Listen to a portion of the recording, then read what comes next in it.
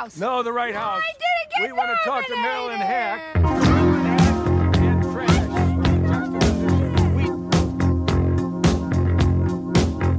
I'm from Canada Water.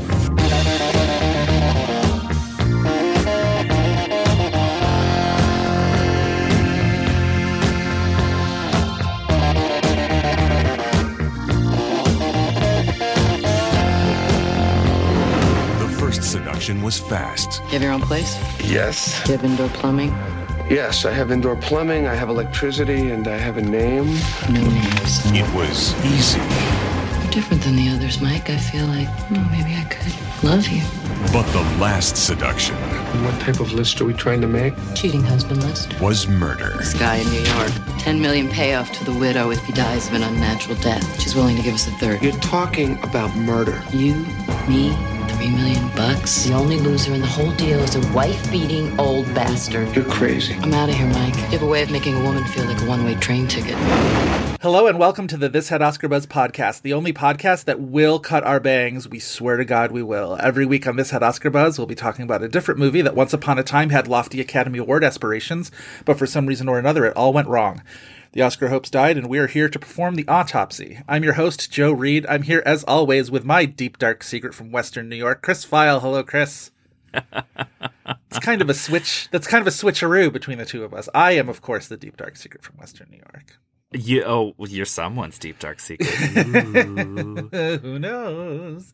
We have a little bit of a different format for this episode because we have something fun this episode. We have Karina Longworth on as a guest. Yes. However, Karina, very busy woman, getting, you must remember this, erotic 90s out there to everyone. So we only had her for an hour, so we kind of truncated some of the things. Right. But we'll get into our conversation with Karina soon enough. But other podcasts do this. Other podcasts drop in their interviews with their guests in the middle of an episode. So certainly.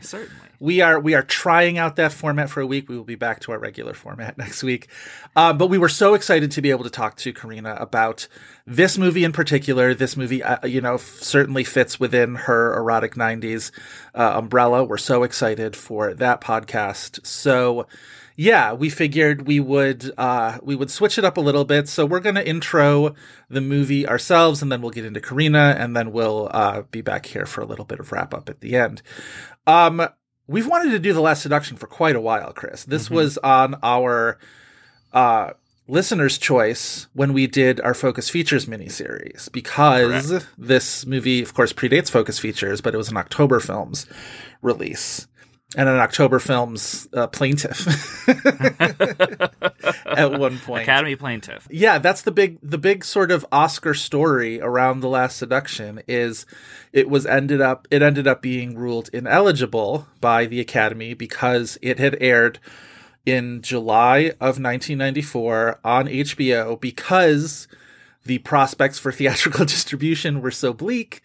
And then later in the year, it did get a theatrical release. It became something of a critical cause celeb. And part of that was the lead performance by Linda Fiorentino, who a lot of critics got behind as a Best Actress contender. A lot of it was the fact that John Dahl had two movies out in 1992 that critics were really loving, this and Red Rock West. And so, understandably, October Films wanted to make an Oscar run with this, and the Academy was like, no, you broke our letter of the law. You were on late night HBO. I don't think so. Yeah. If only Taxi Cab Confessions had broken the seal on that and tried to get a theatrical release, we could have prepared for The Last Seduction to get its due for what I think is a pretty tremendous performance. Yes. Because all of this conversation, of course, at the time was centered around the performance by Linda Fiorentino, which is the movie itself is a callback to a lot of noir tropes, but in modern, more overt Yes. sexual circumstances. Though, okay, this is something we don't get into the conversation that I'd be curious on your perspective of. For this movie to have been like late night HBO, Yes. it's kind of leaning into the sexuality of this movie, which like this is a, you know, there's strong sexual content, rated R for strong Yes. sexual content. Right. But it feels like a stretch to me to try to put it in a porny box. Oh, yes. You know, like... Yeah, even So- within its genre of 1990s erotic thrillers, it's way less graphic than a lot of other of its contemporaries. It has, of course, we do get into the chain link fence scene. Yes. Which I think my first introduction to The Last Seduction was them describing that scene in an episode of Sex and the City. Oh, really? I don't remember. Yes. Well, you've just recently watched all of Sex and the City. Yes. But I do remember them describing that, and I'm like, what's this movie? That's funny. I but it's imagine also a movie Samantha that- was very much in favor of the lead character in The Last Seduction. If I remember specifically, I think it's Miranda that's talking about the Sure. scene. Okay. So yeah, it's also like they're kind of rescuing this legitimate movie from being, you know, labeled late night Skinamax, such. Right. And you know, as far as like the tropes of, you know, noir and what it's doing, and like putting it in a more sexually frank context, even Yeah. though it's the exact behaviors that people would have in those type of movies. There's something about, we'll call her Wendy Croy, that Right. is such a subversive, prototypical Amazing Amy. Yes. That I think, because of some of her bad behavior, Right. it's hard to call her even an anti-hero, the way she weaponizes racism, transphobia. Yes. But we do have fun, I think, in the way that she manipulates these men, especially the Peter Berg character, yes. through his toxic masculinity. Yes. I think that's right. I think there is, even you look at some of these sort of movies that were made decades ago and you think, oh, now from my modern perspective, we stand this character or whatever. But even like, I imagine making this movie, like the intent of this movie is that she is doing all of these awful things, but you also are supposed to be getting a thrill out of watching her get away with all of this. And Fiorentino's performance is so captivating and aggressive and confident, and you know, you mentioned Taxi Cab Confessions. I was thinking, who would have been the more interesting character to tell the story of this movie from the back of a cab? Either the Fiorentino character, which would be, you know, very confident and cagey and or the Peter Berg character, dumbfounded as all fuck, being like, you would not believe what has happened to me over the course of the last several weeks. And the cab driver being Hey, like, man, wow. how's your night going? Well, Yeah, exactly. It's a very good movie. It's a very interesting movie. You can see why critics would have gotten behind it, especially like critics do love a lost cause too. So I imagine once it became true, What? or once it became known that the Academy had this technicality where they weren't going to allow it to be eligible, I imagine even more so critics being like, that's bullshit. This movie was great. This performance was great. She did end up in other awards conversation, which we got into a little bit with Karina, but I want to talk about maybe a little bit more. She was nominated for the BAFTA, the weird BAFTA lineup that year that included two Oscar nominees who were nominated in two different categories. Uma Thurman, who was a supporting actress nominee at the Oscars, was nominated as a lead at the BAFTAs. Also, Susan Sarandon was an Oscar nominee. She ends up winning the BAFTA for The Client, which is fun. I'm just going to say that outcome is very fun. Is fun. And then, wait, who was the fourth? I don't have it right here. I'm pulling up my spreadsheet. Oh, yes, it's Irene Jacob for Three Colors Red. Right. Yes. So only 4 nominees that year. So a very eclectic quartet, not a Jessica Lange and Blue Sky to be seen, not a Jodie Foster and Nell. And we celebrate them for that because we all know how I feel about that Jessica Lange performance. Yes, very much so. And Fiorentino then goes on to win the Independent Spirit Award, which feels very, very much like what the Independent Spirit Awards were doing back in the 1990s, especially. She beats out Jennifer Jason Leigh in Mrs. Parker and the Vicious Circle, Qianlin Wu, who was in Eat, Drink, Man, Woman, Luna Lauren Velez, who was in I Like It Like That. She's best known for people if you watch Dexter or perhaps Oz. Lauren Velez in both of those. And then Karen Silas in a movie called What Happened Was that I've never heard of before. The Tom Noonan film, I believe. There we go. Okay.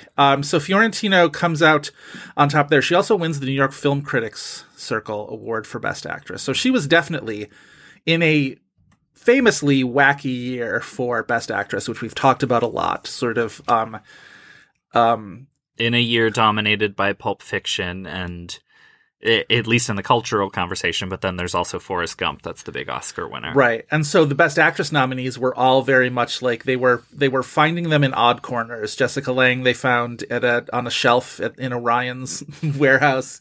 And Miranda Richardson and Tom and Viv. Miranda Richardson was kind of hot at the moment. She was sort of the hot British import at that moment. Winona Ryder for Little Women, which I think is a very good performance. I was watching, to prepare for this, I watched the Siskel and Ebert episode on The Last Seduction, but I also watched all of their Memo to the Academy 1994, right? Where they would have an episode where they would, put out their urgings for, these aren't maybe who the Academy is going to consider. And it's a really interesting window into what was popularly sort of seen as the Oscar conversation then, because at the moment, Best Actress, they both were like, well, the given is Jodie Foster and Nell. And now we're going to make our, pleas to the Academy. And Ebert was like Jessica Lange. He backed Jessica Lange in Blue Sky because he apparently did not think she was a sure thing at that point whenever they made that episode. And Siskel got behind Winona Ryder in Little Women and maybe also got behind Miranda Richardson and Tom and Viv. And then neither one of them got behind Susan Sarandon and the Client, because I remember later in that season when they did the If We Picked the Winners episode, they were both very down on Sarandon getting that nomination for The Client, which I was like, hey, that's a movie I like and it's a performance I like. But it's interesting how Jodie Foster was the only sort of sure thing seen from a distance into that season. And she, as we've talked about before, we suspect wasn't a front runner only because she was so recently a 2-time Oscar winner going into that season. But into this sort of wild little hurricane mix of awards for actresses that year, Fiorentino picked up quite a few of the precursor stuff, and she ended up being obviously not eligible. They ended up, I read into, I wish there was more literature out there on the lawsuit. Apparently they filed suit in December, and by January they had dropped the suit. Apparently it was just a lost cause, which, I mean, the Academy has its bylaws. They're on the books. I imagine there's probably not a whole lot to do with getting around them. There certainly had to have been conversation about some type of petition to the Academy happening if she's already winning critics' prizes, because she wins New York, right? Which I think that's what sort of spurred it on. That was we're winning an we early could really critics get awards. Something out of this, yeah, exactly. And it ends up getting the movie attention anyway. So this is a movie that is remembered now in part because of that controversy. So in the under no press is bad press kind of a thing. But it would have been nice because, especially given, and we'll talk about this with Karina, certainly, the direction that Fiorentino's career goes from here and the fact that it ends up being pretty truncated, that it would have been nice to have seen this career high point of hers get recognized with an Oscar nomination. Yeah. Do we want to get into the plot description, though, Chris? Yeah, let's do it.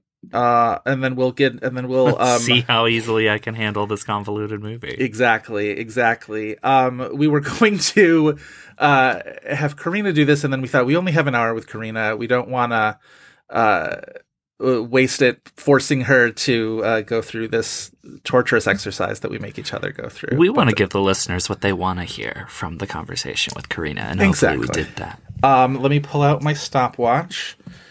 And all right, so Chris, before we get into the plot description, I'm going to say that we are talking about The Last Seduction today, directed by John Dahl, written by Steve Baranick, starring Linda Fiorentino, Peter Berg, Bill Pullman, Bill Nunn, J.T. Walsh, Dean Norris. This is our 5th Dean Norris movie. One more Dean Norris, and we're doing a quiz about him. It's very funny. It's also our 2nd Dean Norris in a row, which we did totally accidentally, so that's funny. Breaking Bad's Dean Norris. Premiered on television on HBO July 17th, 1994, infamously. It then opened in theaters on October 26th, 1994. Chris, if you're ready, I can get the stopwatch for your 60-second plot description of The Last Seduction. Yeah, let's do it. All right, and begin. All right, so Bridget, played by Linda Fiorentino, is a telemarketer. She lives in New York City with her dumbass husband. She dupes him into doing a drug deal that gets him $700,000. She runs off with the money, intending to go to Chicago, but gets somehow stuck in upstate New York. I don't know what map she's following. She has sex with this hot idiot named Mike, thinking that she's going to be out of town by the next day. Turns out she isn't, and then she has to take on new telemarketing work. Turns out Mike works there, so she keeps fucking him. 30 seconds. Meanwhile, her dipshit husband tries to get a investigator to find her and bring her back, including the money. She ends up killing him in a car wreck and gets away with it by being like, "Hey, cops, this was a black man." It's really ugly and bad. Yeah. And then she then dupes seconds. Mike that she's going to try to get him to kill her husband in this whole scheme, lying to him.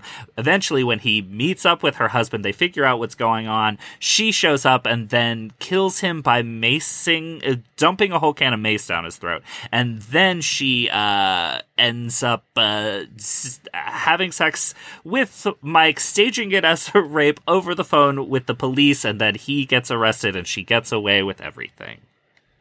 18 seconds over, but I did have to laugh when you had her be like, "Hey, cops," because that's basically what she does. And that is just like everything in this movie comes surprisingly easy to her because she's so smarter ballsy than everyone else. Well, and she's sort of like she's ballsy enough to just sort of like go for it, right? She's so brazen about how she goes about this plan of hers. There's, I mean, like I said up top, there's stuff about it that is not good. In a way that the movie doesn't feel like is, commenting on, but she uses whatever is at her disposal to manipulate these people, pull one over on them, and get ahead, and seemingly without breaking a sweat, and constantly being 2 steps ahead of everybody intellectually, which itself is fun, but some of the ickier moments of it are less fun. I think because we're supposed to, at least in part, be impressed by her and be, along for the ride with how she's pulling this over on Peter Berg.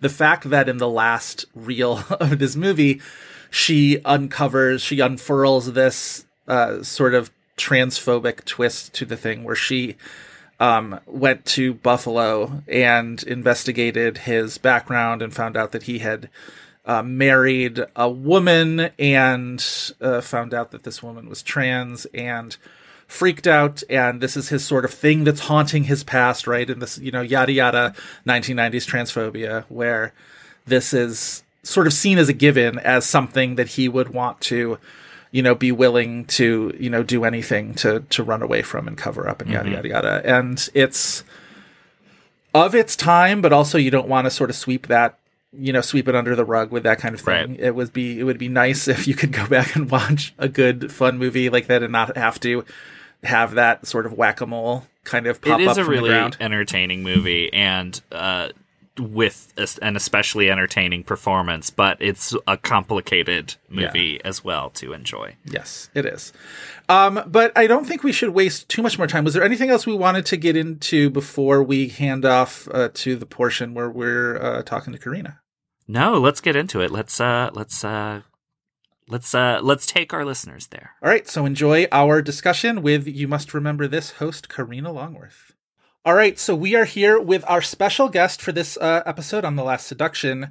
A very notable guest and certainly far more knowledgeable on this subject than either Chris, you or I are. So we're very excited to welcome her, and we kind of don't want to waste any time. You know her as the host of the You Must Remember This podcast, which is coming up with a mini-series on erotic 90s. We're super already excited. Begun as of airing.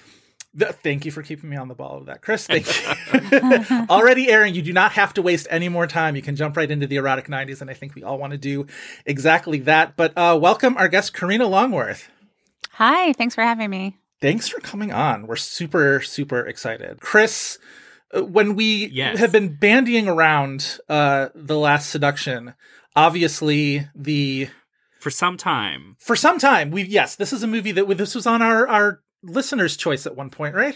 it was a listener's choice option back when we did the Focus Features miniseries, because this is an October Films, which October Films gave birth to USA Films, which gave birth to Focus Features. That's right. October Films, which fought the good fight and tried to sue the Academy to get this movie Oscar eligible, which we'll definitely talk about. And listeners were fighting hard to get this movie. I believe this movie was a valiant second place, if I'm remembering correctly. Yeah. But I think it was everybody who knew kind of the Oscar story or has seen this movie, because this movie has very ardent fans. Yeah. Wanted to have us talk about it. And I can't think of a better time to have anyone talk about it than have Karina here to join us to talk about it. Thank you, Karina. We're going to get into the lawsuit soon enough, because I definitely want to talk about it. But we are a podcast about the Oscars and about movies that fell short of the Oscars. But we wanted to sort of bring you in and ask you about your Oscars origin story. When do you first remember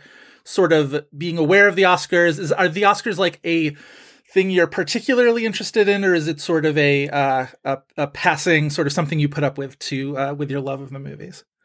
So, I mean, these days, I guess I'm less interested in it than I used to be, but I definitely grew up super interested in it.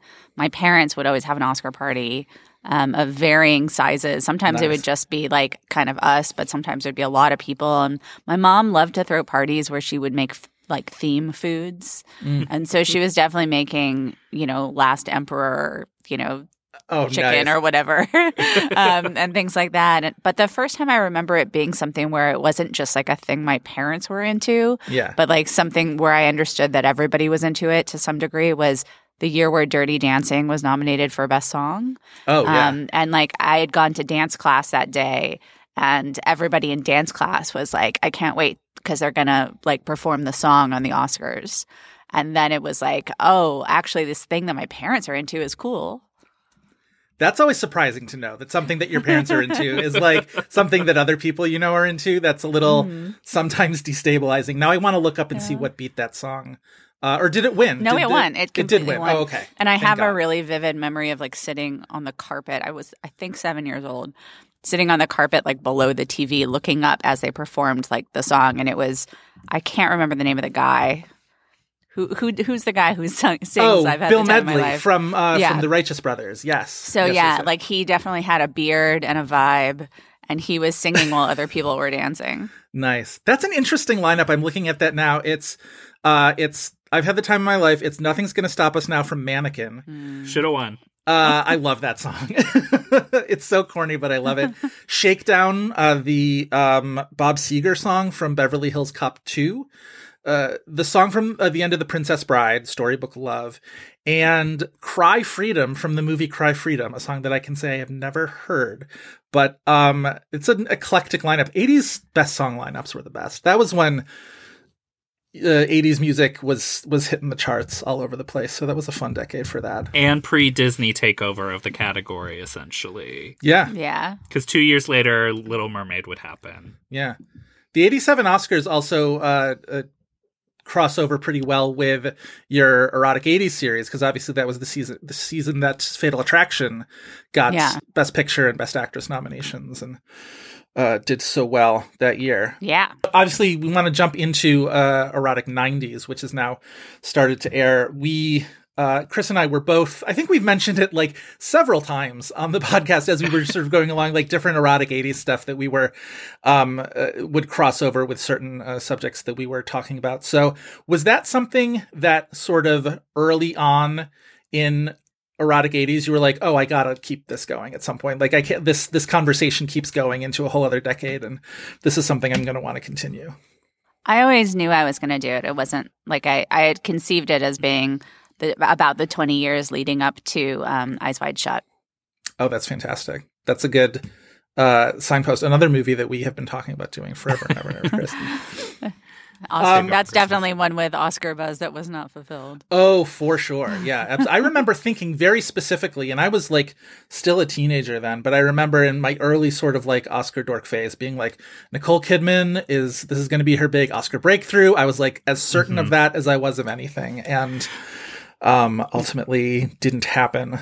The movie, when it was premiering, had the way it was publicized and such, there was such kind of a mystery box whisper campaign around that movie. Obviously, it's an adaptation, but I mean, an adaptation from Kubrick could mean anything.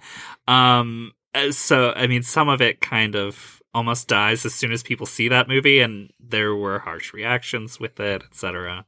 Yeah, and I also, I mean, I don't know how you guys feel about this, but like my memory of it was that, first of all, the reviews were pretty negative almost across the board. I think Janet Maslin was like the big outlier. But then also like by that fall, you know, everybody started talking about Tom Cruise and Magnolia. And then it's like, that's going to be the thing that gets the nomination. And he's not going to get a nomination for Eyes Wide Shut. And he's not going to be like pushing Eyes Wide Shut. And that was also the sort of the Cruise nomination for Magnolia, which was also seen as this sort of stepping outside of his star persona. That was him doing something different.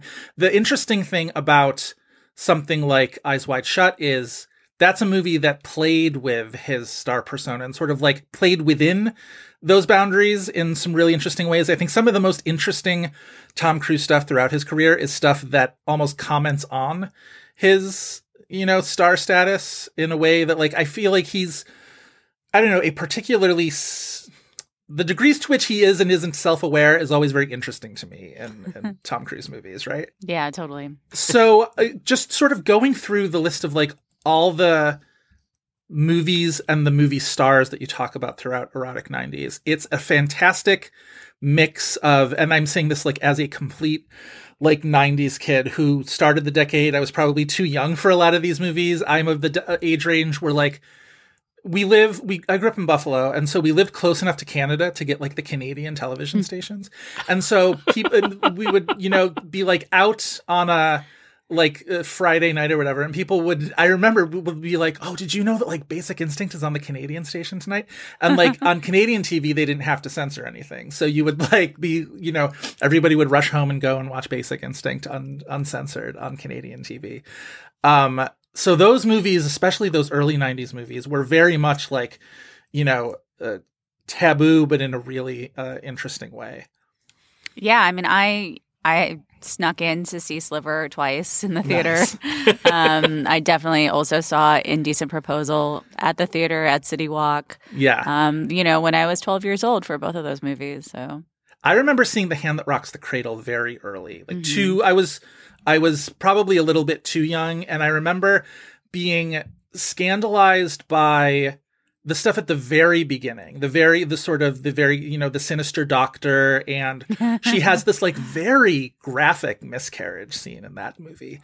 And, but it's all these movie stars that now I look back and like, I have such, you know, fondness for the, you know, the Sharon Stones, the Rebecca De Mornays, Demi Moore, all of these actresses who were like the biggest thing going. And now looking back, you're like, oh, wow, they were all treated so, if not outright shittily, just like really complicated relationship that American culture had with these actresses. Yeah, I mean, it felt like just, you know, because I collect magazines and I use them as research for the show. And I mean, you just read these magazine profiles and it just feels like it's all about sort of like capturing these women and like putting them in awkward situations, like where you can like be hostile towards them and they just have to take it. And then, God forbid, one of those movies bombs. And then it felt like there was almost like a justification then in the culture of, the punching down at movies like Body of Evidence or Striptease or Showgirls. Yes, yeah, great example. I mean, it's not exactly news that American culture and America itself has these like very complicated and not great relationship with women and sex, but this is a great prism through which to talk about all of that. And obviously, Linda Fiorentino in The Last Seduction plays into that greatly. I think this is a movie that was very celebrated by critics, but it was considered a very hard sell. And I think part of the reason why it ends up in the position that it's in with being a technicality excluded by the Oscars is the prospects for theatrical distribution for this movie were really small and were really, they ultimately put it on HBO because they assumed they weren't going to be getting a theatrical release. So yeah, I mean, like I think that one thing that's like notable is that when they were making these decisions, it was sort of before Pulp Fiction. It was kind of before a lot of these movies that opened up the art house box office, it's kind of like opened up the gate between the art house and the mainstream box office. And so this was perceived as like the kind of movie that like plays in some college towns, but like doesn't really make any money in February of 1994 when it's at the Berlin Film Festival and the rights get sold to HBO. Right. And John Dahl sort of had the same thing happen that same year with Red Rock West, where I pulled up before we started today, I pulled up the Siskel and Ebert episode that they talked about The Last Seduction. And they mentioned that like John Dahl's Red Rock West was a movie that had been released on video. And then they were like, and then people started talking about it. And then they put it in theaters after the fact. And like it was a very sort of like late bloomer in that respect too. 90s, the realities of 90s cinema. Well, kind of looping back to what we were talking about of like sneaking into these movies during childhood and such. This episode is going to be airing the episode that you're talking about, Julia Roberts and Pretty Woman. And Pretty Woman is a movie that, as long as I've had any type of cinema literacy, has been a part of my life. I was the 4-year-old watching Pretty Woman like it was perfectly normal. And I think I remember in that episode you talk about it was the first R-rated movie you saw in a theater too. And that movie specifically is one, especially I think for whole like multiple generations of people, they're watching they're watching this thing that they maybe otherwise wouldn't normally be able to watch, but it's kind of this normalized depiction of, or a normalized okay movie for everyone to watch that depicts sex that they might not be able to watch in a different way. Yeah, I mean, the R rating should have made it so that not everybody could watch it, but somehow people didn't treat that movie that way. And it's so interesting. I mean, I at 10 years old, I was not the only person that I knew who was my age who had seen that movie. It was like you were supposed to have seen it to be like participate in the fourth grade discourse. Well, exactly. And movies sort of had more of a they were hitting more areas of where like there was a music video, right? Like the Roxette music video existed and that had scenes from the movie sort of interspersed. And even if everything wasn't made for all ages, we all were participating in the culture in a lot more of a, together kind of a way. Yeah, I talk about this a little bit in this episode that I do in Erotic 90s on Madonna, where as like a 12-year-old super fan of hers, I was excluded from the sex book. I was excluded from the Justify My Love video, but I was able to like see the Justify My Love video on Nightline. And, you're able to TV news would like play clips of the erotica video as a way of explaining that MTV was not going to show the erotica video. Right.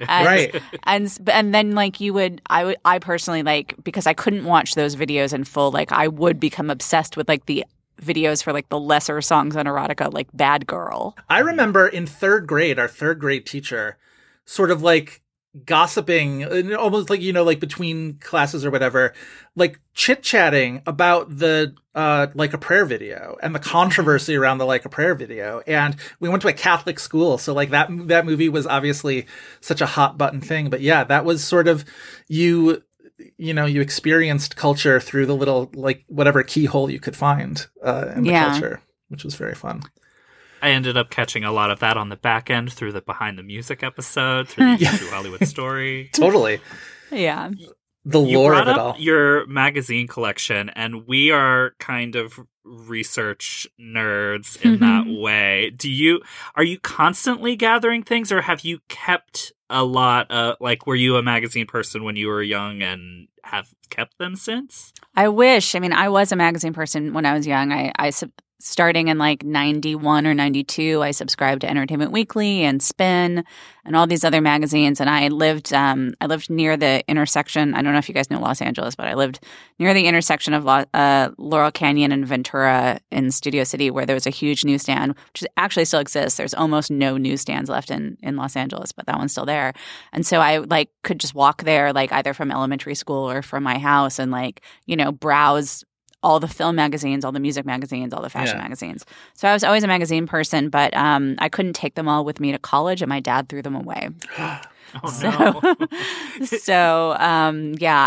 had no magazine collection until a few years ago, when I realized I wanted to write about Confidential magazine, and I realized that like I couldn't find a single library anywhere that I had access to, and through a Google search anywhere, at least in the US, that had a complete collection of Confidential magazine. Yeah. And so I thought, well, maybe I'll try to form one. And so I just like created a spreadsheet that told me like all the issues, and like just started these eBay searches to try to find them. And I have all of them except for I think 6 now.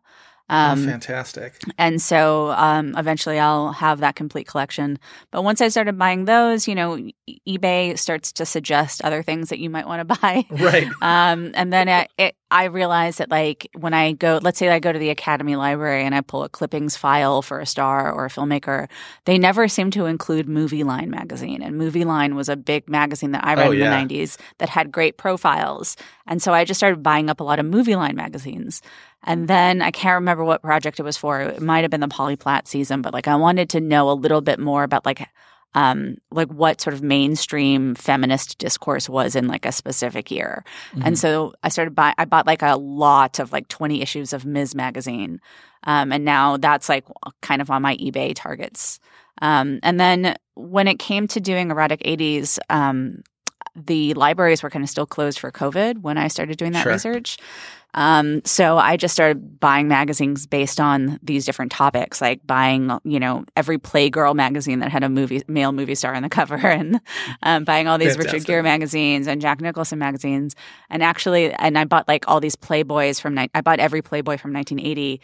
And I was actually in Serbia because my husband was shooting a movie in Serbia. And so I was doing a lot of this eBay buying from Serbia. And my credit card got canceled because somebody thought it was stolen. It was like a fraud warning because I was buying so many Playboys from Serbia and having them sent to Los Angeles.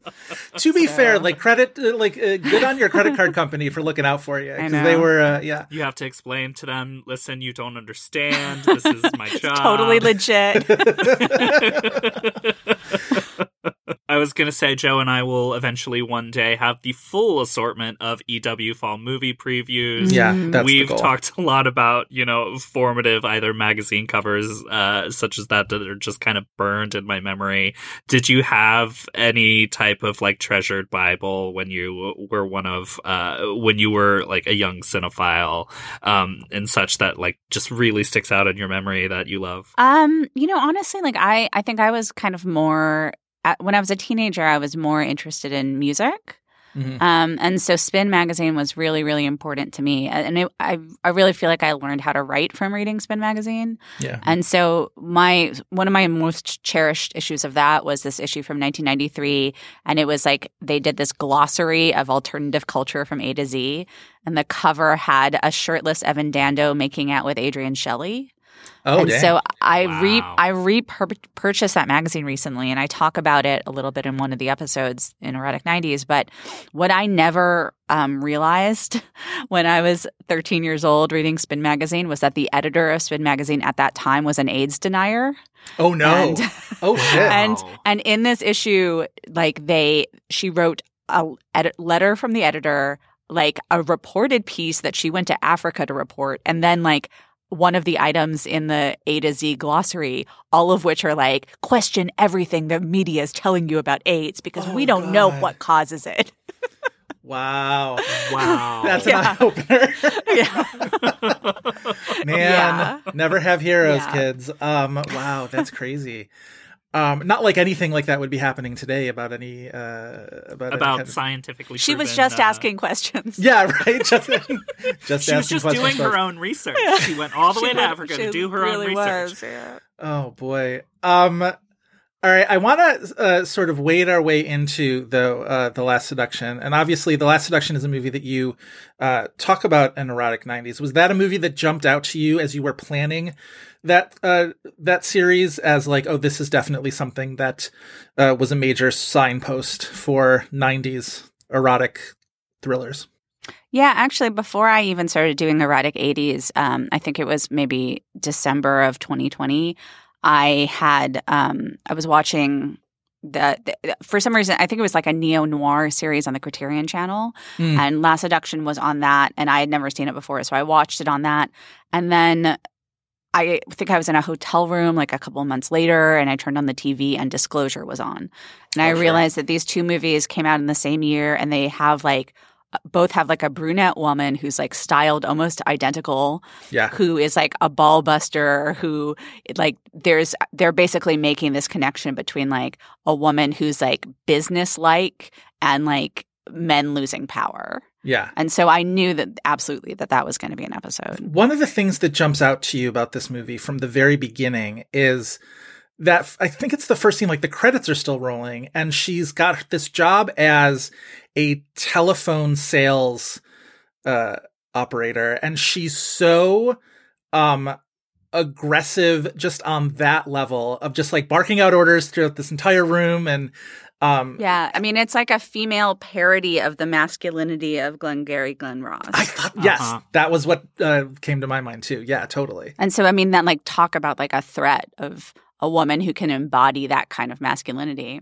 And that's why I think Pullman's an interesting character or actor to cast opposite her too, because it almost feels, when you first see him, you're just like, this is an odd Bill Pullman character, because I think so much of his persona in the movies, to me at least, is like locked into movies like Sleepless in Seattle, or even like his Independence Day character, or whatever. Say, he's a few years removed from playing an American president. Oh my! Isn't Independence Day the same year as this? Isn't it 1994?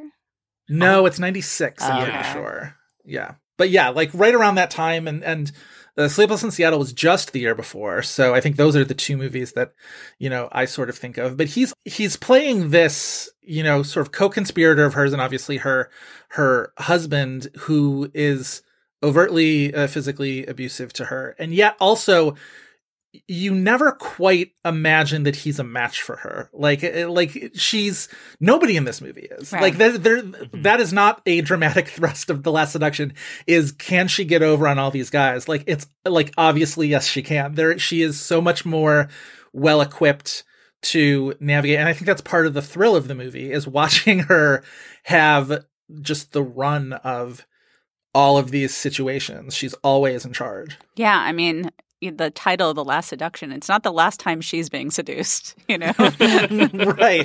Right, exactly. I think it's interesting that you draw the parallel between this movie and Disclosure. I'd also thought of Basic Instinct as well, and rereading Ebert's review, he frames her as a villain of this movie, and I don't get that at all from watching this. I feel like we're supposed to have fun watching her get one over on all these guys.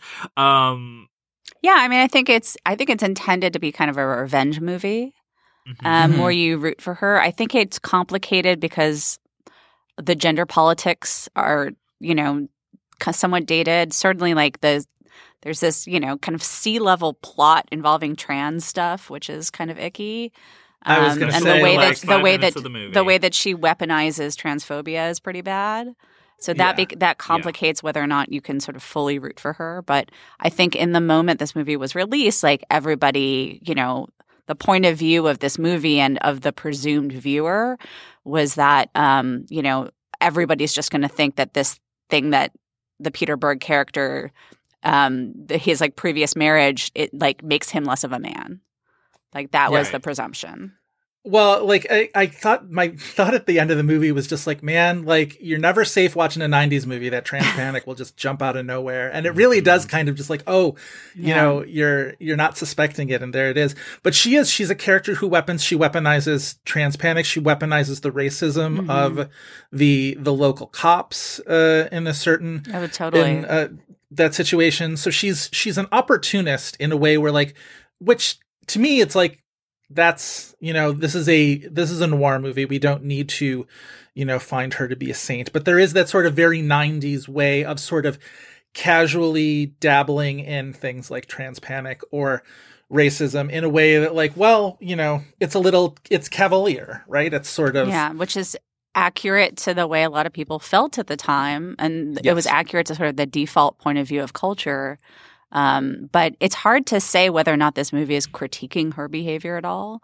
And it's also like, I think one of the things that's interesting about it, but I'm not sure it's like, it also just really complicates whether or not you can see her as a sort of hero or a villain or even a protagonist, is that you never get inside her head at all. No. Right. She's a completely opaque character. But that you, in some ways, like the movie wants you to think she's superior to everybody else. It's almost like the most POV character in the thing is JT Walsh, who just sort of observes her and is just kind of like, kind of marvels at what she's willing to do and, laughs it off a little bit, but is both impressed and a little afraid of her at the same time, which I liked. A lot of good 90s character actor stuff. JT Walsh shows up, Bill Nunn shows up. Somehow we have managed to do like 2 Dean Norris movies in the last week. So he's this like odd little we've now done a bunch of Dean Norris movies. It's interesting. You never know when he's going to show up. This era of Peter Berg too, like obviously Fiorentino is the more interesting conversation and we're not done with her yet, but like I remember having a weird crush on Peter Berg. I mean, he's hot in this movie. He definitely is. He's like a hot dummy. Absolutely is. Yeah, he's a hot dumb guy. Yes. He's a himbo. And like, yes. Yeah, 100%. I remember he was in a movie around-ish this time called Aspen Extreme, where he played this, like, him and his buddy were on this, like, ski weekend or whatever. And the only thing I remember about it is Finola Hughes, who I knew primarily from soaps because she's at General Hospital. She currently, I believe, is on General Hospital.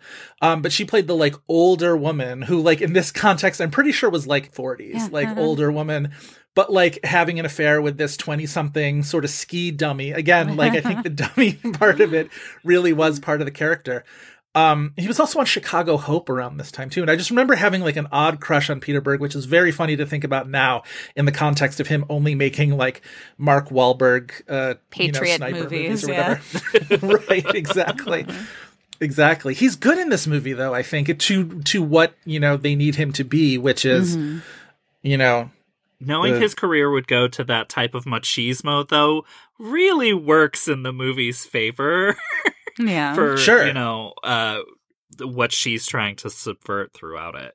He really does fall for every single one of like every step along the way, where it doesn't seem obviously we're the ones who know we're watching a noir movie, right? So we have a little bit of an advantage there, but like it still feels like she's not particularly sweet to him ever, even in the good times, right? Even in like the seduction of him, she's never sweet or kind or like she's from the very beginning she's confrontational, right? It's drop your pants and let's see it, essentially, and yet he sort of is willing to do anything.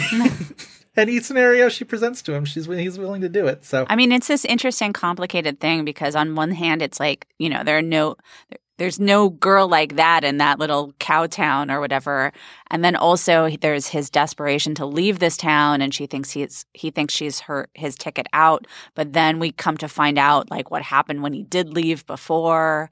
And so, there is something that's really, he's like the desperate character here. Mm-hmm. Yeah. Oh yeah, for sure.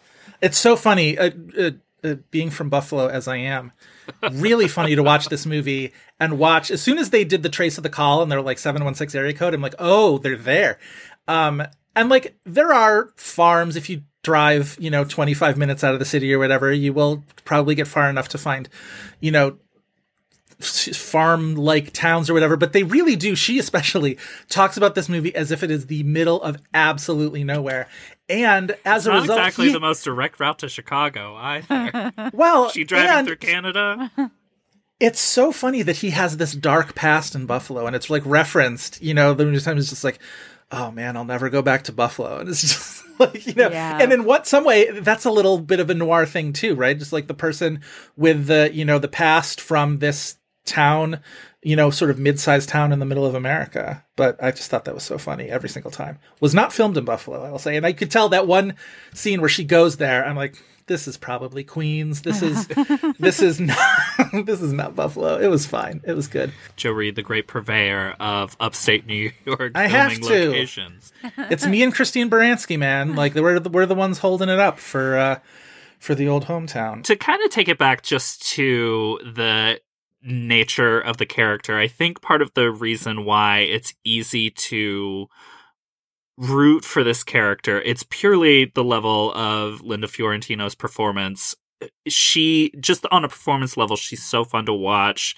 It feels like she is absolutely getting the tone of what this is, both like a 90s modern noir and riff on the femme fatale, riff on now dated, but certainly of the time of what the gender role was expected to be, what the gender roles sometimes were within the genre even. I think she's so much fun. Yeah, she's absolutely like the most, like, you can see why critics really fell in love with that performance and were willing to champion it, as we got into year-end awards. One of the things that struck me talking about this as, in the context of erotic thrillers and the genre of it all, is the sex scenes are very much not super explicit in a way that sets it apart from a bunch of the other movies, Karina, that I imagine you're talking about, Body of Evidence and Disclosures you mentioned. Well, nothing is as explicit as Body of Evidence. No, exactly. I watched that movie within the last 10 years, and that was one that I didn't watch at the time because, again, like, I was such a young teenager and it was so notorious. So I had built it up so much in my mind about, like, what kind of depravity did they get up to in that movie? And they do, they do kind of hang a lot on that one scene of Madonna pouring the hot wax onto Willem Dafoe. But what do you make of the fact that this movie wasn't like a notorious erotic thriller at the time, in terms of, like, there wasn't controversy over this movie because of its sex, obviously. No, I mean, she's topless in it. I think maybe you see a little bit of his butt. But right. Like, I think the most memorable sex scenes are like she's clothed, like there's a scene in the car, and then the scene on like the chain link fence outside of the bar, and everything that was written about the movie, they talk about the fence scene. Yes. Peter Berg was interviewed by Vulture about that sex scene, and he's like, yeah, Linda Fiorentino just kind of came in and basically directed the scene and how it was going to go, which I think is phenomenal. Yeah, there's I don't remember if it was that interview or one from like 1994, but there was one interview with him that I read where he was like, I was nervous about doing the scene. I didn't want it to be pornographic. And she was like, just trust me, I'll make you look like your cock is 2 feet big. The other person, talking about Linda Fiorentino, obviously, you have to get into the sort of greater career arc for her. And that's something that comes to an end not too long after this movie, she's obviously, hugely acclaimed for this, and the critics were all behind her in this. But this career arc reminds me a little bit of one of your erotic 80s subject, which is Sean Young, which is Linda Fiorentino had sort of amassed this reputation as being somebody who was very hard to work with, and a bunch of people would sort of tell tales out of school and were like kind of not shy about sharing their bad work experiences. I remember listening to the director's commentary on Dogma, and Kevin Smith like multiple times talks about how he wishes he had never cast her. He spent decades talking shit about her. I would listen very recently to the Blank Check episode on Men in Black, and they talked about how both Tommy Lee Jones and Will Smith like made it a condition on their coming back to make a second movie that she not be involved in it. What did you make of that as you sort of dug into her history in Hollywood? I mean, it's funny. There's this quote that I put in the episode about it, where, John Dahl, when he was going to cast her in Last Seduction, like she was on nobody's list to be cast in anything at that point. She had such a reputation for being difficult, and he like confronted her when he was auditioning her, like, "Why do you have this reputation?" And she said something like, "Everybody hires me to play these sexy bitches, and then they don't think it's going to rub off on me." And so that's an interesting There line. was this sense of like, there was a certain amount of method acting that maybe she was doing, but maybe was expected of her. I think that she did kind of, in The Last Seduction, maybe it's fine for her to say, "I'm going to direct this sex scene." But generally on most movie sets, like a woman saying like, "I want to take charge here," is not the thing that is sort of protocol. And maybe a male actor could get away with it in a way that a female actor could not, especially in 1995, 1996. Also, just in terms of her career after Last Seduction, she is so in demand after this movie. She's really the toast of the town. And then her next film is Jade, which is a massive disaster in which she is not given very much to do. Or at least it's not nearly as interesting a role as The Last Seduction. And then she does Men in Black, which is like, certainly like you're not seeing that promise that you saw in The Last Seduction in that movie. And then it's Dogma, and then it's kind of just like back to straight to video. So yeah, it's a bummer. We had just done semi-recently, we had done our episode on After Hours, and I think, Chris, both of us were really, really high on her performance. Her performance as the weird sculptor roommate. Yeah, She's the energy she brings to that movie is really fun, and it's a little bit of a similar energy, right? Where she's she's not impressed by him. She's not sort of willing to give him any kind of benefit of the doubt or anything like that. But she brings a lot to that movie and that performance. Yeah. Jade's I had forgotten about that movie. That was another one that felt sort of notorious back in the day. Completely. I mean, that was Joe Esterhaus? Yeah, I mean, Joe Esterhaus wrote that and Showgirls, and Jade came out 3 weeks after Showgirls. Oh, wow. I didn't realize it was that close. Yeah. Wow. Yeah, no wonder. He was somebody who definitely sort of broke out into a sort of broader cultural conversation about, I think a lot of the conversation around like sex thrillers in the mid-90s surrounded him specifically, and sort of this, is he kind of taking over Hollywood with, these trash movies or whatever. Well, he dug a grave for himself by giving all these quotes about how Showgirls was like a religious story. About like a woman's redemption, and wow. He then he like went on the press tour and told children that they should sneak into the theater with fake IDs, and so when the movie failed, he was really kind of setting himself up as a target. Yeah. And then when Jade came out 3 weeks later, it was like all the reviews of Jade were about Esterhaus and Showgirls. I don't think Jade's a good movie. I think Jade's kind of a mess, and it's not. Yeah. It's kind of like a waste of a great premise and an interesting cast, but it was not like treated fairly for sure. That was one of the David Caruso leaves NYPD Blue for the movies. Yeah. Movies. Yeah. Yeah. Another story that I remember being like very, very prominent. I think I was a little too young to experience the Shelley Long leaves television for a movie career part of the culture, but like I was definitely around for everybody wagging their finger at David Caruso. Totally. He was crucified for several years. Yeah.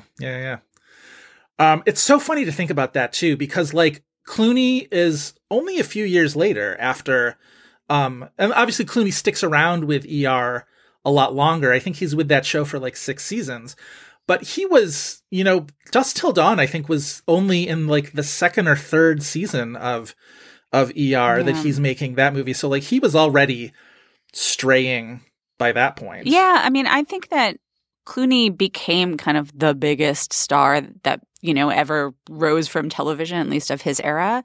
But he had like some false starts, and, not all those movies he made on hiatus from ER were hits. And like, what was the romantic comedy with Michelle Pfeiffer? One Fine Day. Yeah, there's a few things like that before you get to Ocean's 11. So sure, yeah, exactly. But it is funny how like even just having a little bit of the whiff of success really kind of insulates you from that kind of conversation. Chris, do you want to wade us into the story about the awards campaign and October Films ultimately suing the Academy fruitlessly? Yeah, so this was somewhat of a critically led thing. Linda Fiorentino's performance was very lauded by critics. She ends up winning with New York film critics. And so because the film premiered on HBO before it had a theatrical life, the Academy deemed it ineligible. And late in the year, in December, October Films ends up suing the Academy. So it becomes this kind of cause a little bit. So you can see how she would become a critical rallying point around this, in decades before what is cinema, what is television, the Academy deeming that this was a television movie. And you even see it, National Board of Review decides, okay, so this is a TV movie. We're going to give it an award for being a TV movie. John Dahl is nominated by the DGA under a TV category, not as a film or a theatrical film. And that's a lot of the awards trajectory for this movie does center around Linda Fiorentino's performance. She ends up being BAFTA nominated as well, is a runner-up for National Society of Film Critics. And part of it is that like that's sort of a notoriously weird year for Best Actress at the Oscars, right? Jessica Lange wins. Jessica Lange second Oscar year, yeah. Right. Wins a second Oscar for Blue Sky, a movie that had sat on the shelf for Orion for years, and Jodie Foster's in Nell, but everybody assumes that it's too soon for her to win her third Oscar, so that doesn't really materialize. Susan Sarandon's nominated for The Client, which I think is a rad nomination, but I think had a lot of people scratching their heads because of the type of movie that was. That was very much a sort of commercial. Noses. Yes, exactly. I love her performance in She that. won BAFTA, though. Susan Sarandon and The Client won BAFTA. God bless. Sometimes BAFTA used to be cool, man. Like BAFTA used to go for some really weird choices. What do you make of obviously the Academy's decision to shut it out? Obviously, it feels like it's very sort of like rigidly standing by the rules. And do you feel like if they were able to get a dispensation or whatever, researching it as you did and sort of getting into the mood of things at the time, does it feel like something that was celebrated enough to become an Oscar winner had she been able to be nominated, or at least an Oscar nominee? No. Maybe she would have been nominated, but I don't think she would have won. The character is sort of too threatening, I think. Yeah. And also, like, if you look at these other movies that were extremely successful movies about women who were sort of sexually empowered that had come out over the past 10 years previous, let's say, nobody won an Oscar for any of them. Yeah. Well, you even think of Sharon Stone in Basic Instinct. Not even nominated. Not nominated, but also that Globe ceremony where she is nominated, you have as many people clapping as laughing at it, which is... You watch that performance now, and it's absurd. Yeah. But yeah, I mean, I do question if she'd ultimately been able to snag a nomination for this movie just because of the way this type of genre is treated, especially in the 90s. Even though Basic Instinct is nominated for other things. But just craft, just like craft categories, you know, no acting, Correct. no writing, no directing. And the other thing is that, like, if the Academy had bent their rules for this movie, I'm sure they would be doing it because some people in the Academy were really for it. But, like, a lot of people in the Academy historically have been real sticklers for the rules and have been real sticklers for this idea of, like, everybody else followed the rules. Everybody else put in their dues. Like, why is this thing special?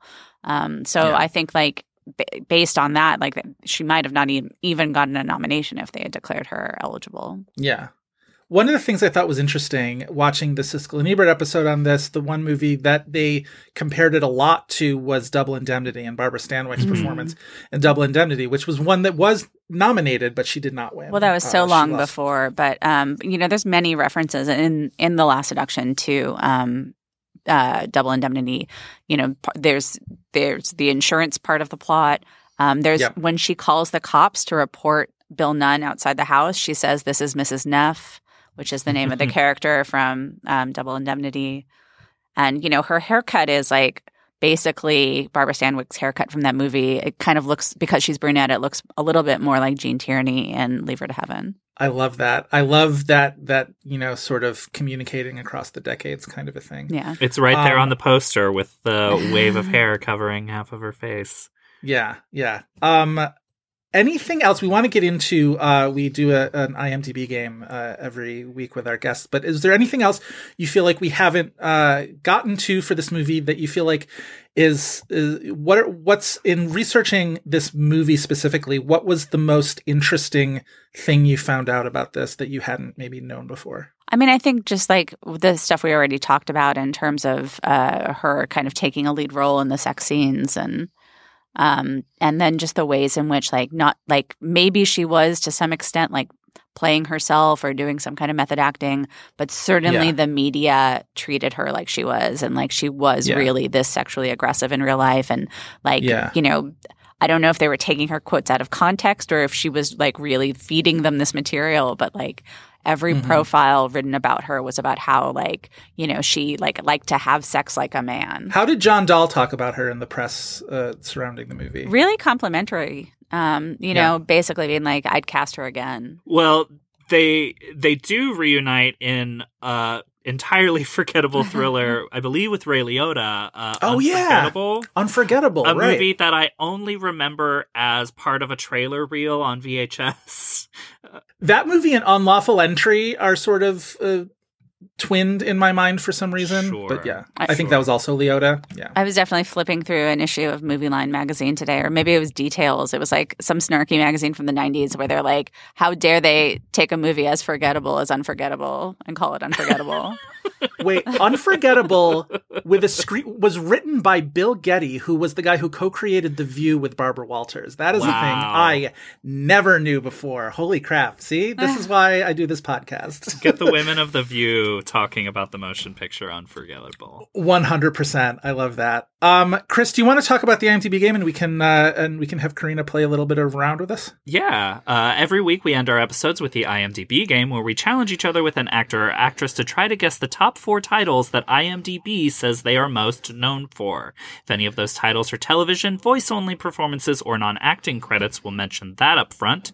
After 2 wrong guesses, we get the remaining titles' release years as a clue. If that's not enough, it just becomes a free-for-all of hints.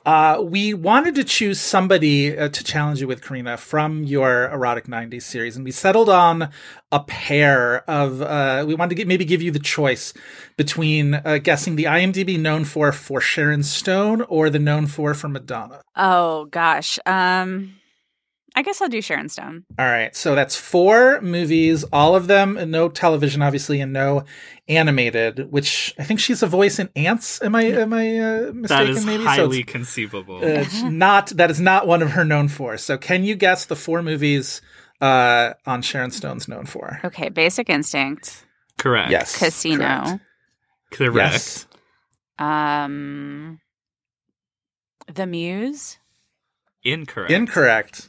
Next wrong Even though answer, you get the years. Okay. The Quick and the Dead? Yes. Correct. Okay. Yep, 3 out of 4. I might throw the next one just to get a year, but let me think. We do that too. I was going to say that is a proud strategy of this game. Yes. Gloria. Incorrect. So your year is 1993. Oh, Sliver. It's Sliver. Sliver. Yes. A pretty representative known for. Sometimes the IMDb algorithm goes completely cuckoo crazy. We just did one with Christina Ricci that does not have either Addams Family movie on it, which we both found to be puzzling and frustrating as we were playing the game. I guess I should have guessed Total Recall, but I guess I would have been wrong. That's how I usually feel at the end of this. Yes. Yeah. The Muse is one we've done an episode on. The Muse is a fascinating movie in the context of Sharon Stone, obviously, with the Golden Globes controversy of it all. Yeah, the watches. Any movie with a payola controversy, we're all about. What else Sharon Stone did we done, Chris? The Mighty. The Mighty we did. The well-remembered The Mighty. Yeah. We could do Gloria, though. I feel like she got a Golden Globe nomination for that one as well. She? Yeah. Highly conceivable. What a garbage remake of the worst Cassavetes movie. I agree. Karina, thank you so much for joining us. Please tell our listeners, if they are not already listening to You Must Remember This, which of course they should be, tell our listeners more about it and where they can find you. So You Must Remember This is a podcast mostly about 20th century Hollywood that I've been doing since 2014. So there are literally hundreds of episodes. You can find it at youmustrememberthispodcast.com or on Apple Podcasts, Spotify, anywhere you get your podcasts. And you can follow news for the podcast on Twitter at Remember This Pod or Instagram or Facebook. Anywhere you go to find social things. Go get out there on the socials, people. Get out there on your podcast apps. You will, if you're not a listener of this podcast, you will not regret it. It's so much fun. I feel like I'm such a smarter movie nerd for listening to that podcast. That's when I used to do movie trivia at my beloved Videology in Brooklyn. I feel like I would call upon sometimes like a fact from an old You Must Remember This episode, and it would help me with a question. So highest praise from me if a podcast can help me win a trivia. But yeah, thank you once again, Karina. We had such a great time, and good luck with the rest of Erotic 90s. Thank you so much. All right, we want to thank once again Karina Longworth for talking with us. That was a fascinating discussion on The Last Seduction. Can I also say, completely unsurprising, that Karina Longworth would boss the IMDb game.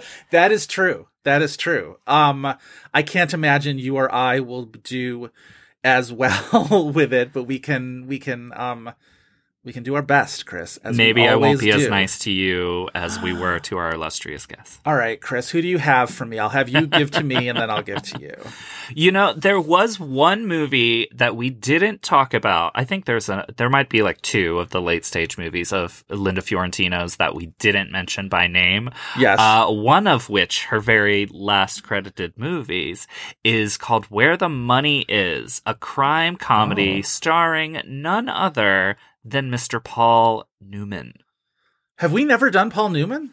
I didn't think so. I figured we hadn't, so I didn't even look that up. We have done Paul Newman recently. You know, it was we did Paul Newman on, it looks like, the Away We Go episode. Oh, okay. I did pull up a second one, but it is meaner. While you shout out to Where the Money Is, I guess. Shout out to Where the Money Is. I do want to say, when you mentioned Karina's on the brain. When you mentioned Linda Fiorentino's filmography, it made me think once again of the fact that The View's Bill Getty wrote Unforgettable. That is fucking with me. It's really fucking with me. I had no idea.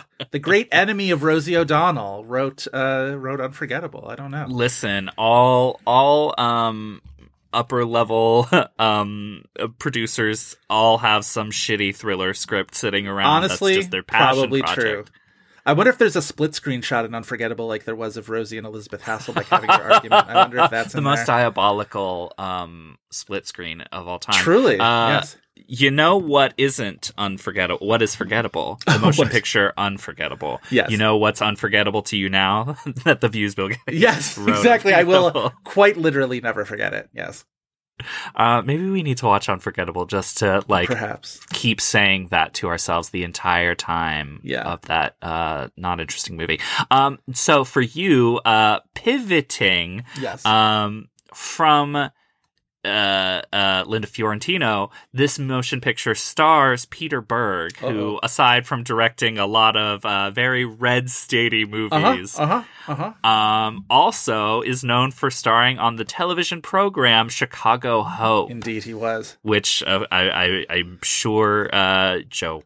Did you watch Chicago Hope? No, it was you were either a Chicago Hope person or an ER person, even though I don't think they were ever really in the same time slot very much, if at all.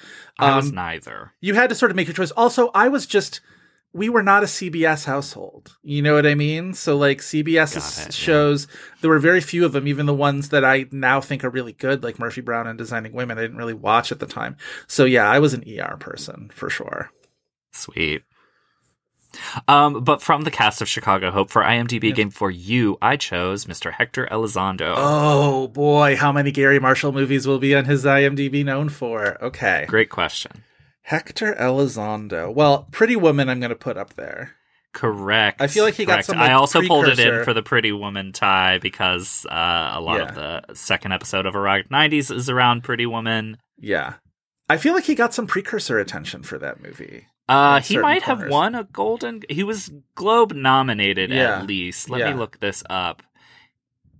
Would not have been a bad Oscar nomination. I imagine Pesci won everything that year for Goodfellas, but yeah, I definitely think he was nominated for some stuff. Yeah, pre-SAG, so there's just a Golden Globe nomination for that performance. All right, Hector Elizondo. Now I'm just going to go into the Gary Marshall... Obviously, Gary Marshall also directed Pretty Woman. Valentine's Day. Incorrect. Damn it. Well, now I feel less optimistic about guessing the other days. Hector Elizondo. No, I'm going to guess New Year's Eve, too. I have to. Also incorrect. Oh, my God. All right, so what are my years? 1994, 1999, and 2004. 1994, 1999, and 2004. 1994... 1999 and 2004. 1999, you should be able to get there. Really? Okay. Yes. Hector Elizondo in a 1999 movie. You correctly guessed Pretty Woman. Oh, Runaway Bride. Runaway Bride. Sure. Yes, of course. Again, Gary Marshall, Julia Roberts, Richard Gere. How could you have that band back together and not bring along Hector Elizondo? All right.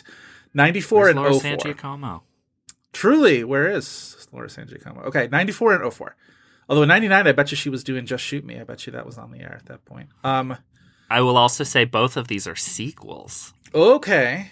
94, are they both comedies? Yes. Okay. What's a comedy sequel in 1994? Wayne's World 2? No. What's being made? Bill and Ted's Bogus Journey?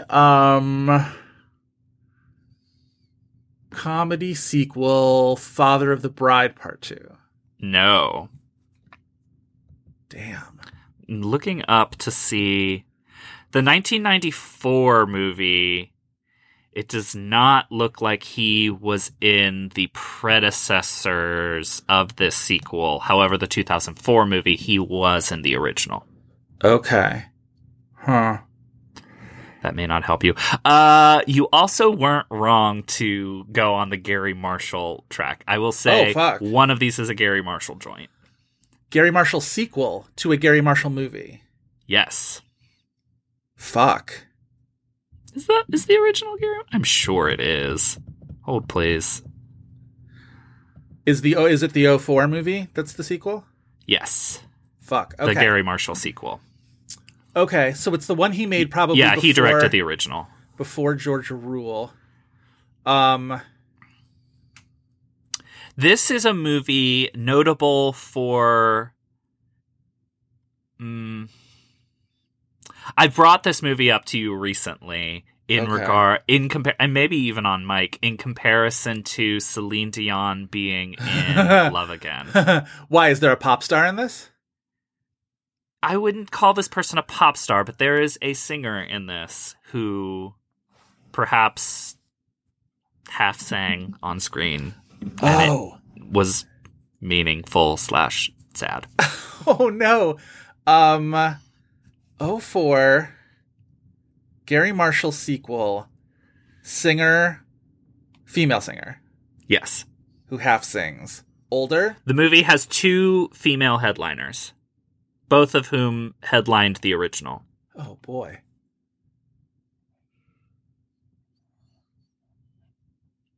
I am coming up blank. Was the original in the 90s? The original is 2001. Oh. It's not necessarily a sequel anyone asked for, but the original was a really... It still has, fans and such. Okay. Did you like it? Starring one of our faves. The Banger Sisters Part 2. No, that's not it. This is early era of one of our faves, before they had to break out of this mold.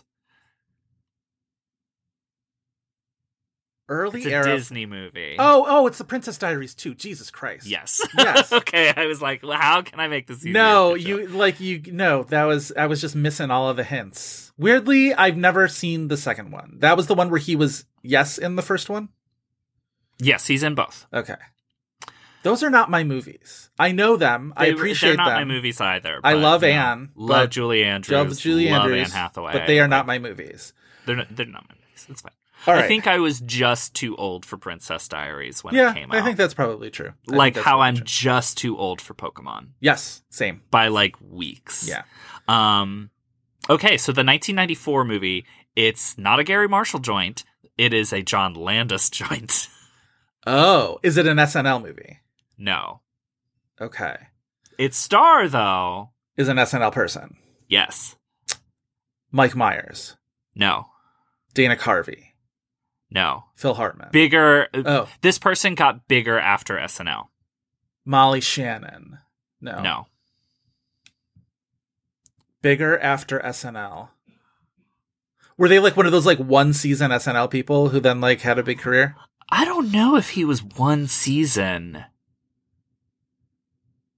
But not like... Nobody talks about him as an SNL person because he's a huge star. Well, that rules out Eddie Murphy. Does it? Oh, is it Eddie Murphy? Eddie Murphy was a pretty big star on SNL. I feel like that was like a but nobody today talks about him being on SNL. Sure. Okay, Eddie Murphy, 1994.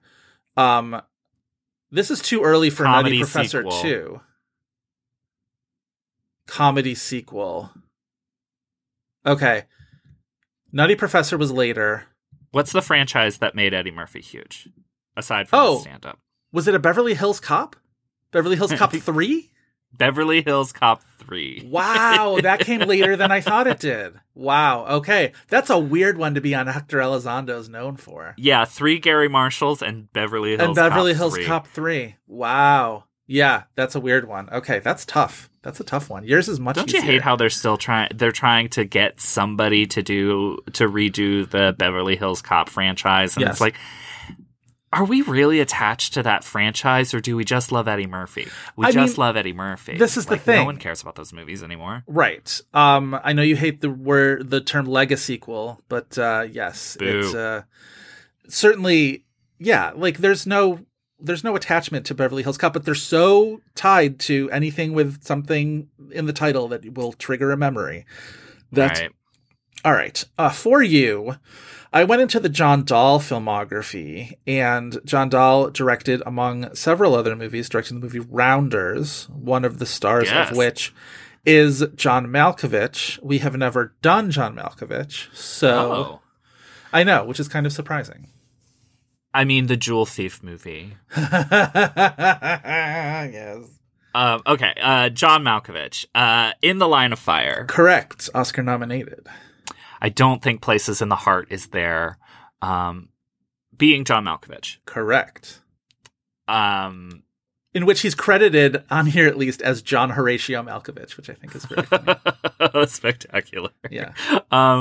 Dangerous Liaisons. Dangerous Liaisons, 3 for 3. Are you going to go 4 for 4?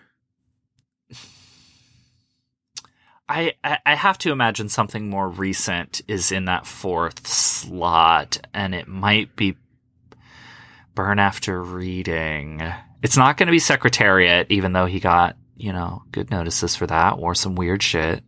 I'm going to say Burn After Reading. Incorrect. Okay. Sorry. No That's perfect fine. Score. No Burn After Reading. I'll give you that it's also not Secretariat, even though that would be very funny. What? What are you saying? Okay. Do I still want to go down this road of thinking that it's something recent? I don't know. What if it's something really wild, like Empire of the Sun? Good movie. Okay. I'm just going to say Places in the Heart and get the year. It's not Places in the Heart. So your year is 2010. Okay, so it is something recent. It would be... recent is in 13 years ago, but yes. Well, more recent than the rest. Yes. So it's after Burn After Reading. I assume that's after Secretariat. What is time? Secretariat has always been with us. Yes, we've always had Secretariat. Just running around that track forever. Diane Lane looking wistfully into the middle distance. Yes. Okay, 2010. What was it? Is this one of those, like, a bunch of old guys getting together and having a good time movies? Maybe. Is it like, what's that one? Going in Style? It's not Going in Style. Is he in that? Is it? He's not in Las Vegas. I don't believe he is. What is this? Okay. Judging by your silence, I'm guessing this is a bunch of old guys in a movie. It's yes. It's not exactly the genre, but like it's very close to that genre. They're not like going for like one of their, one of them is dying and they're going to their like last bachelor party or whatever. Maybe I'll watch Las Vegas today. Yeah. Okay, so it's a comedy. Yes, it's a comedy. Okay. Did this movie make money? Yeah. Okay. This movie shares a title with an album from the last 10 years. Renaissance. No. It's not called Renaissance. I imagine it's either a Grammy-winning album of the year or it was nominated, I think. Oh. I don't know the Grammys. I could be wrong, but I'm gonna guess that. Rumors. No. Okay, it's the same as a possibly album of the year winning album. This artist has definitely won album of the year. I'm not sure if it was for this album or not. Is it like a Springsteen title? Nope. It is not John Malkovich in Born in the USA.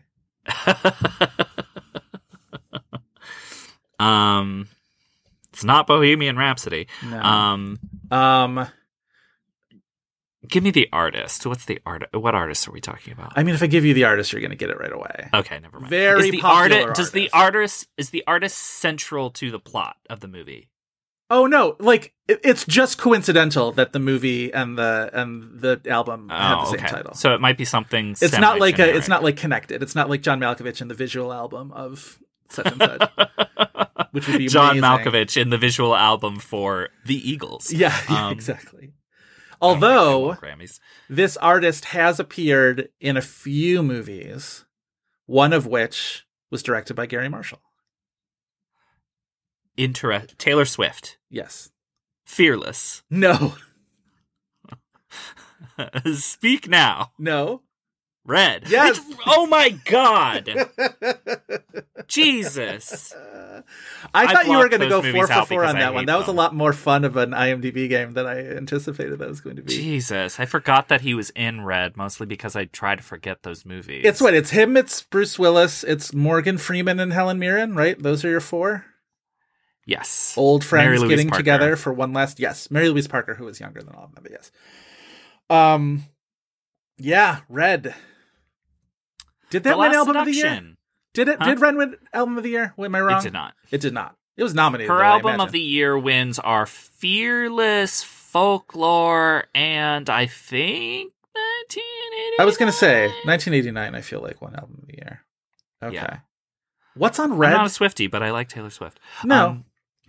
The Last Seduction. Yes, Joe, yes. great episode. Great episode. Incredible guests. Yes. And We thank her once again, even though she's by this point off doing her own podcast thing. This is days later. We are recording this finale. If our listeners the don't episode. listen to You Must Remember This, I don't understand why you don't. Yeah, Erotic but 90s go is going to do be a banger of a, no pun intended, banger of a season for that show. The 80s version was already so fantastic and so good, but there's so many fun stories. If you are in any way a 90s person, I imagine it's going to be hugely interesting for you. So yeah, go listen, come back and listen to us. Also, we also are have banger episodes coming up, and we've got our May miniseries coming up soon. So A month away. We are a little behind the 8 ball on it, We're I would gonna say, figure but it out. we've been We've busy. got it. We've been busy people. we're going to be good. Yeah. Yeah, we got it. We got it. We got but it's going to be exciting. Yes. Maybe a small diversion from the form. Or a Perhaps. large one. Who's Who to knows? say? All right. Yeah, that's our episode, everybody. If you would like more of This Had Oscar Buzz, you can check out the Tumblr at thishadoscarbuzz.tumblr.com. You should also follow our Twitter account at had_Oscar_Buzz. Chris, where can the listeners find you? You can find me on Twitter and Letterboxd at ChrisVFile. That's Feil. Yeah, you can find me on Twitter and Letterboxd at Joe Reed, Reed spelled R-E-I-D. We would like to thank Kyle Cummings for his fantastic artwork and Dave Gonzalez and Gavin Mevius for their technical guidance. Please remember to rate, like, and review us on Spotify, Apple Podcasts, Google Play, Stitcher, or wherever else you get podcasts. A 5-star review in particular really helps us out with Apple Podcast visibility, so quit toying with that dummy you found at the bar and write us a nice review, won't you? That's all for this week, but we hope you'll be back next week for more Buzz.